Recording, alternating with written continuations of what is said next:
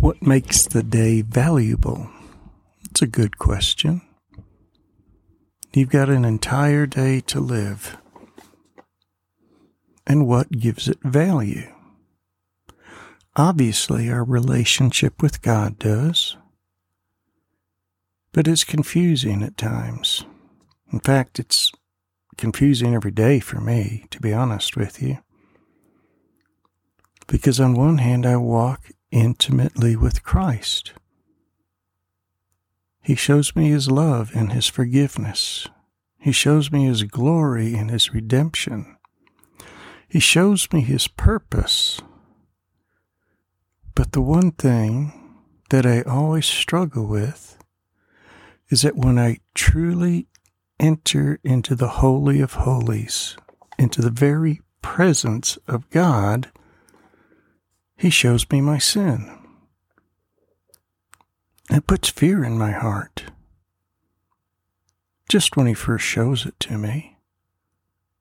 I know I'm His child. I know that I'll spend eternity with Him.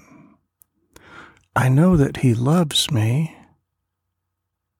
But yet He still shows me my sin. But you need to understand this. That is part of His love for you, is revealing your sin. When you are in the absolute presence of a holy God, you realize that you are sinful. But when you humble yourself before God, you also realize that you are forgiven because of the work of Christ.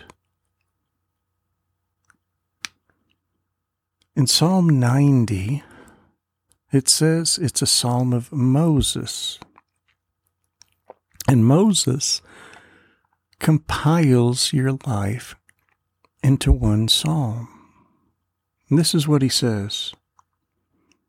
Lord, You have been our dwelling place in all generations. Before the mountains were born, or You gave birth to the earth and the world, even from everlasting to everlasting, You are God. You turn man back into dust and say, Return, O children of men. For 1,000 years in Your sight are like yesterday when it passes by, or as a watch in the night. You have swept them away like a flood. They fall asleep. In the morning they are like grass which sprouts anew. In the morning it flourishes and sprouts anew. Toward the evening it fades and withers away. For we have been consumed by Your anger, and by Your wrath we have been dismayed. You have placed our iniquities before You, our secret sins, in the light of Your presence. For all our days have declined in Your fury. We have finished our years like a sigh. As for the days of our life, they contain 70 years, or if due to strength, 80 years. Yet their pride is but labor and sorrow, for soon it is gone, and we fly away. Who understands the power of Your anger, and Your fury according to the fear that is due You? So teach us to number our days, that we may present to You a heart of wisdom. Do return, O Lord. How long will it be? And be sorry for Your servants. O satisfy us in the morning with Your loving kindness, that we may sing for joy and be glad in all our days. Make us glad according to the days that you have afflicted us, and the years we have seen evil. Let your work appear to your servants, and your majesty to their children. Let the favor of the Lord our God be upon us, and confirm for us the work of our hands. Yes, confirm the work of our hands. I'm 67 years old. Became a Christian at 19. I asked Jesus Christ to come into my life, and he did. And I've always known forgiveness ever since then. I've always known his presence. But I've forgotten more days than I remember of my life. I've had days of toil. I've had days of work. But I've always had the Lord with me. In all the years that I have been a Christian, there has only been one thing that truly satisfies me, and that is doing God's will. When I walk with Christ, I'm filled with joy. When I follow Christ, I'm filled with this awesome power of God and this fulfillment in life. When I do what he asks me to do, I feel complete. And that's what I want you to do. That's what I want you to know. This is what you're going to do today. Verse 12 says, "So teach us to number our days, that we may present to you a heart of wisdom." I want you to number your days. Figure it out. If I live to be 70, I've got less than 1,000 days to go. If I live to 80, that adds on about 3,650 days.